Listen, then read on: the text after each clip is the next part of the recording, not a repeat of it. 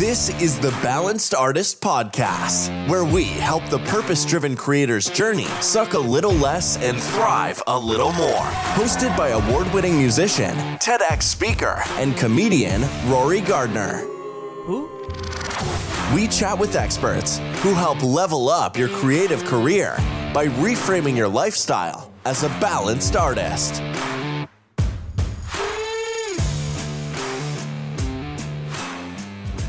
Hello and welcome back to the Balanced Artist Podcast. So, you want to be a rock star.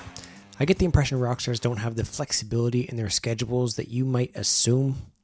Some creative careers allow flexibility in your schedule. You can do it from home and maintain some sort of a balance with your family and community. But some careers, especially the performing arts, require a lot of travel and being away from, the place that keeps you grounded and the people that keep you grounded. That can be stressful and hard on just a hard life in general. When I'm home for too long, I really think, I got to get back on the road. But when I'm on the road, there is like one place I'd rather be, and that is home. So is anyone ever truly satisfied? No. Which is why I like the balanced artist system. Like, I've been a fly-on entertainer for cruise ships for a while. They fly me to a port, I jump on a ship, entertain their crowd, I get off at the next port, fly to another ship, and then eventually I head home. And I like to do that sort of thing for about a week or so at a time, and then I need to get home to kiss my kids.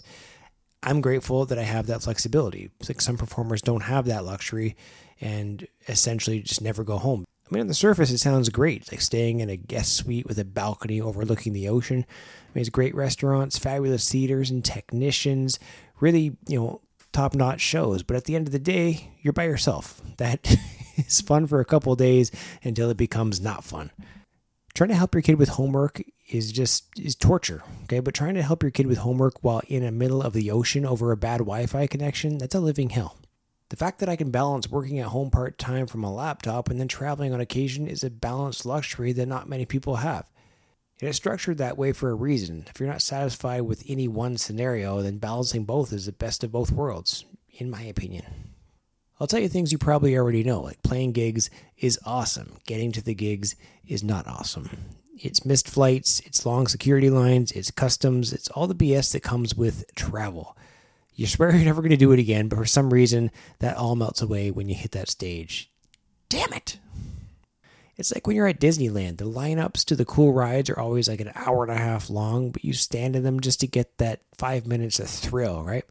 Lineups are the worst, but like a month later, you're at home and thinking about the time you had at Disney, and you're not remembering the lineups, you're remembering the overall experience, usually highlighting the thrill you had on those rides. Your creative journey feels the same way, like a series of highlight moments surrounded by a bunch of BS you had to go through to get there. I'm writing this from a vantage point of a parent. Like, if you have nothing tying you back home, then by all means, travel as far and as long as you want. You'll make new friends, and I still think you'll get lonely, but at least you don't have the guilt of being an absent parent. My favorite part about being away is coming home, thanks to them. And it's like being away is always harder when you have someone to miss, but it probably beats the alternative of having nobody to miss. Remember all those old war movies? Like, remember Pearl Harbor from the 90s? Like, just before they deploy, they try to meet someone, like specifically just so they could write to them while they're away. I think missing someone's fun. It's not fun, but it's I don't know. So in conclusion, I always try to balance both sides so that I'm not missing out on any one thing. And this discussion doesn't offer any advice, as usual, as much as it just offers a perspective. And hopefully you found it interesting, or maybe not, but hopefully it just, gets your little brain thinking about whatever it is that you might have in the back of your head, or curiosity. If you have any questions ever about anything, hit me up. I may not be able to answer it for you, but I'd love to give you my opinion. All right. See you later. Bye. That's all we've got for this episode of the podcast. We have new shows every week, so remember to hit subscribe and share this episode with anyone you think could benefit from becoming a balanced artist.